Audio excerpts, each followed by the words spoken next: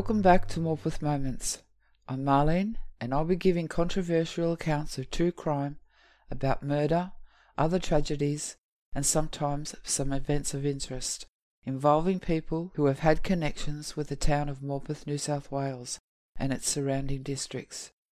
As convicts, soldiers and settlers made this area their home, stayed for a while to discover their niche, or moved on to seek their fortune. The stories are based in the 19th and early 20th centuries. I tell my stories with great respect for the victims and their families.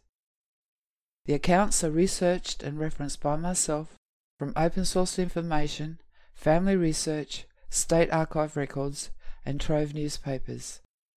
Please feel free to email me. My address is on the podcast page.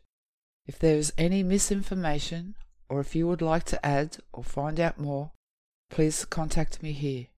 I retain all the information I find. Music by Kevin MacLeod. Sound effects and music from YouTube Library. I apologise for the delay in my podcast. So because I was busy working on research and display for Anzac Day, I will put forward some information regarding those who served in World War I and were affiliated with Morpeth, New South Wales. The First World War, the Great War, the war to end all wars, 1914 to 1918. Tensions throughout Europe had been growing for many years. Nationalism, an arms race, disputes over territories and spheres of influence, greed, fear, distrust, and the division of Europe into two hostile alliances were all contributing factors in the cause of World War I. The assassination of Archduke Franz Ferdinand, heir to the Austro-Hungarian throne, by Serbian terrorists, led to the Austro-Hungarian invasion of Serbia on the 29th of July 1914. Russia mobilized troops to prevent Serbia being crushed. Germany declared war on Russia, and realizing that France would support Russia, declared war on France as well. When Germany invaded neutral Belgium, Britain declared war on Germany. Japan, seeing the chance to seize German territory in China, also declared war on Germany. Bulgaria and Turkey sided with the Central Powers, and soon most countries in Europe had become involved in the war. When Britain declared war on Germany on the 4th of August 1914, most Australians greeted the news with great enthusiasm. Volunteers rushed to enlist for an exciting war which was expected to be over by Christmas. For Australia, as for many nations, the First World War remains the most costly conflict in terms of deaths and casualties. From a population of fewer than 5 million, 416,809 men enlisted, of which over 60,000 were killed and 152,000 wounded, gassed or taken prisoner. Australia's early involvement in the war included the Australian Naval and Military Expeditionary Force taking possession of German New Guinea and the neighbouring islands of the Bismarck Archipelago in October 1914. Most of the men accepted into the army in August 1914 were sent first to Egypt, not Europe, to meet the threat Turkey posed to British interests in the Middle East and the Suez Canal. After 4.5 months of training near Cairo, the Australian and New Zealand Army Corps, ANZAC, departed by ship for the Gallipoli Peninsula. The Anzacs landed at what became known as Anzac Cove on the 25th of April 1915 and established a tenuous foothold on the steep slopes above the beach. During the early days of the campaign, the Allies tried to break through Turkish lines, while the Turks tried to drive the Allied troops off the peninsula. Attempts on both sides ended in failure, and the ensuing stalemate continued for the remainder of 1915. The most successful operation of the campaign was the evacuation of troops on 19 and 20th of December, under cover of a comprehensive deception operation. As a result, the Turks were unable to inflict more than a few casualties on the retreating forces. Mustafa Kemal Ataturk, revered in Turkey as the saviour of the Battle of Gallipoli and as the father of the country that he helped form after the war, wrote in 1934 a tribute to the Anzacs. Those heroes who shed their blood and lost their lives, you are now lying in the soil of a friendly country. Therefore, rest in peace. There is no difference between the Johnnies and the Mehmets. To us, where they lie side by side here in this country of ours. You, the mothers who sent their sons from far-away countries, wipe away your tears. Your sons are now lying in our bosom and are in peace. After having lost their lives on this land, they have become our sons as well. Morpeth, like many places around Australia, felt the impact of war. After war was declared on Germany in August 1914, many men answered the call to enlist. About 140 names have been gathered from the service records of soldiers who had some association with Morpeth, whether by birth, enlistment, residence, or next of kin. Of those names, 19 men paid the ultimate price. 2 women from Morpeth, Marion Jobling Tulip Godden and Annette Mary Murphy, enlisted and were sent to Egypt and England as nurses. Both returned. The average age of those who died was 26 years of age, the youngest just 18 and the oldest 34. According to the records of those who enlisted from Morpeth, who proclaimed being of age, totalled 15. Though in looking further into their actual birth dates, 7 of them were only 17 years of age. They all returned. 2 of the 18-year-olds did not. For those who returned, life had dramatically changed. Many came back injured, some permanently disabled, all forever altered by the horrors of the conflict. A.B. Patterson, the poet, depicts an idealistic soldier. There's a very well-built fellow, with a swinging sort of stride, about as handy sort as I have seen, a rough and tumble fellow that is born to fight and ride, and he's over here a-fighting for the Queen. The following are the names of those who did not return, and who were affiliated with the town of Morpeth, New South Wales, through birth, enlistment, residence, or next of kin. Clarence Leslie Bird, aged 18 years, joined August 1916, farmer, killed in action, Belgium, 12th of October 1917. Lieutenant Russell S. Brown, 26 years of age, joined March 1916, Clark, Hunters River Company Wharf, killed in action, Malancourt, France, 8th of May 1918. John Buckley, 18 years, joined September 1916, postal assistant, killed in action, France, 1st of September 1918.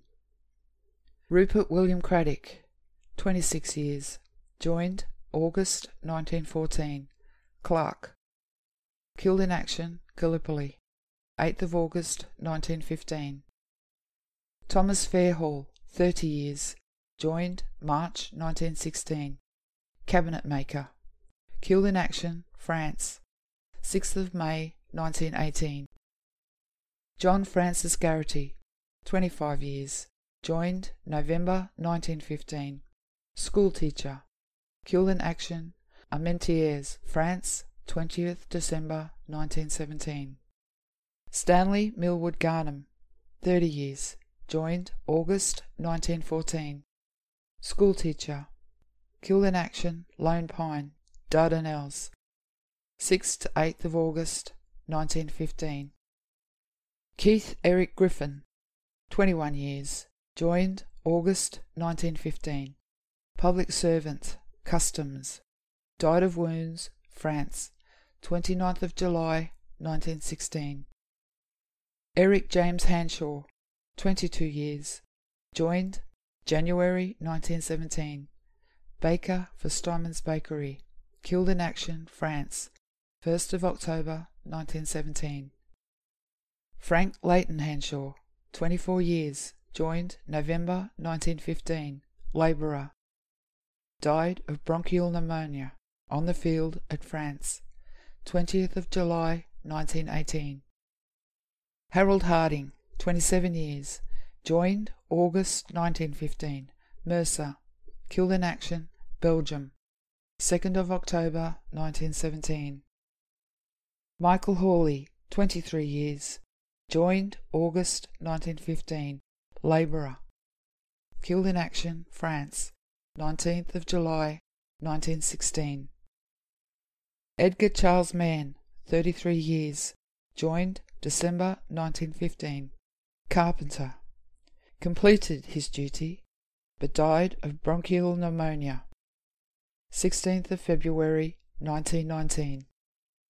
Lieutenant Herbert Harold Maynard, 25 years, joined October 1914, clerk, killed in action, France, 5th of April 1918. James Beard Nicholson, 34 years, joined July 1916, labourer, killed in action, France, 10th of August 1918. John Vincent O'Toole, 22 years, joined September 1915, farmer, died of illness, bronchial pneumonia, England, 27th of October 1916. Norman Peacock, 19 years, joined April 1915, farmer, killed in action, France, between 26th of July 1916 and 7th of August 1916. Frank Slade, 25 years, joined December 1915, farmer, killed in action, Belgium, 7th of June 1917. Green Smith, 28 years, joined February 1917, soldier, killed in action, France, 15th of April 1918. Of interest, there was a young fellow, James Ambrose Minslow, 24 years, joined November 1915, labourer, prisoner of war, reported missing on the 10th of July 1917, reported prisoner of war in Germany, 14th of August 1917, repatriated back to England 30th of December 1918, returned to Australia 24th of April 1919. A poem by A.B. Patterson, published in 1915. We're all Australians now. Australia takes her pen in hand to write a line to you, to let you fellows understand how proud we are of you. From shearing shed and cattle run, from Broome to Hobson's Bay, each native-born Australian son stands straighter up today. The man who used to hump his drum on far-out Queensland runs is fighting side by side with some Tasmanian farmers' sons.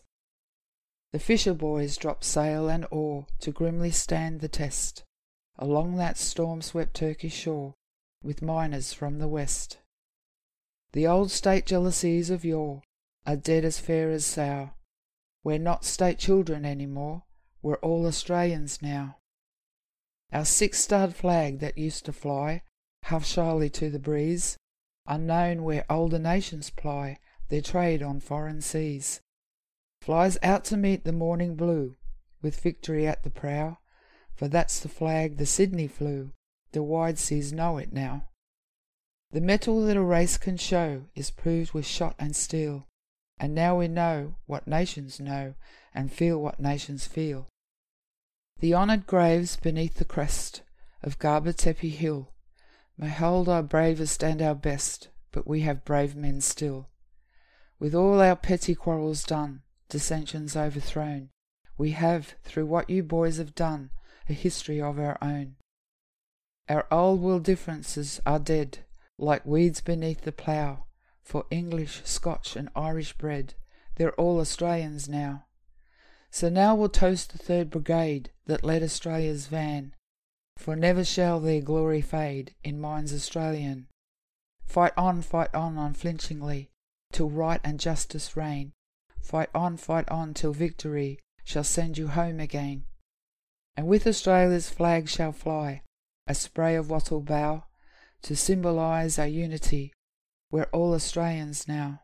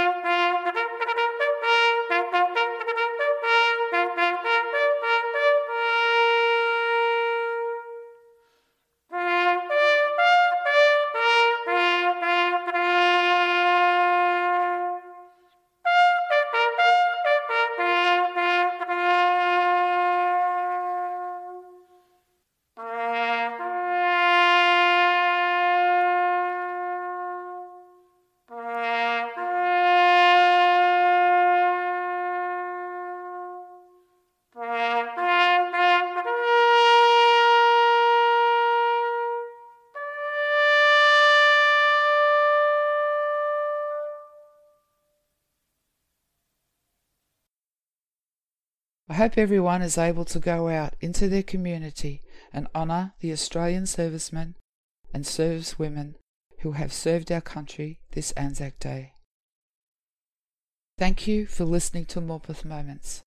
I hope you return to hear about stories involving the people and places of Morpeth and its surrounding districts. Bye for now.